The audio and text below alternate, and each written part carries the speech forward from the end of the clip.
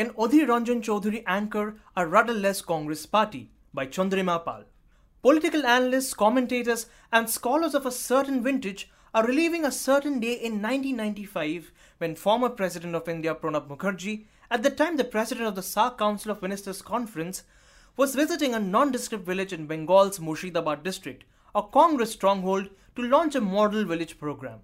A stage had been set up in a playground, and in attendance was a smattering of senior SAARC and Government of India bureaucrats, Mukherjee and Adhir Ranjan Chowdhury, aka the Robinhood of Murshidabad, an area known for its 70% Muslim and backward community voters.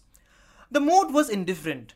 People were more interested in the snacks and toys being sold on the periphery rather than in the jargon being thrown at them by a slice of Lutyens Delhi airdropped by the party's head office. The atmosphere changed the minute Chowdhury took the stage. Dressed in dazzling white, flared trousers, a tight shirt unbuttoned a la Jitendra, and an oversized gold watch, Chowdhury, a formidable public speaker, simply reminded his people that Pranab Mukherjee could have taken the project to any part of the country or neighbouring countries, but he chose this village, he chose you, he said dramatically.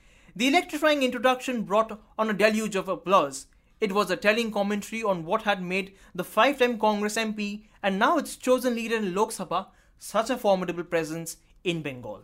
Reams are being written about the Congress's decision to put the five-time MP from Bengal in charge in the Lok Sabha, where it couldn't even garner 10% vote share. The bottom line, however, is this. Chowdhury is everything that Rahul Gandhi is not, or for that matter, Shashi Tharoor, who had both hands in the air for a chance to prove himself again. A school dropout who joined politics at the age of 15, Adhir Ranjan Chowdhury has more grass in his roots than any of his party peers, who will now be a part of the Congress Parliamentary Party. Neither does Adhir Ranjan Chowdhury carry the burden of family legacy.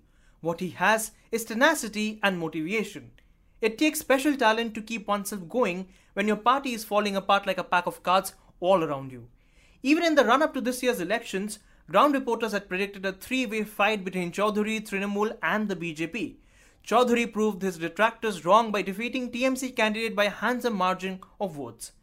Life has come a full circle for the man who is best known to have the power and pelf to achieve the impossible.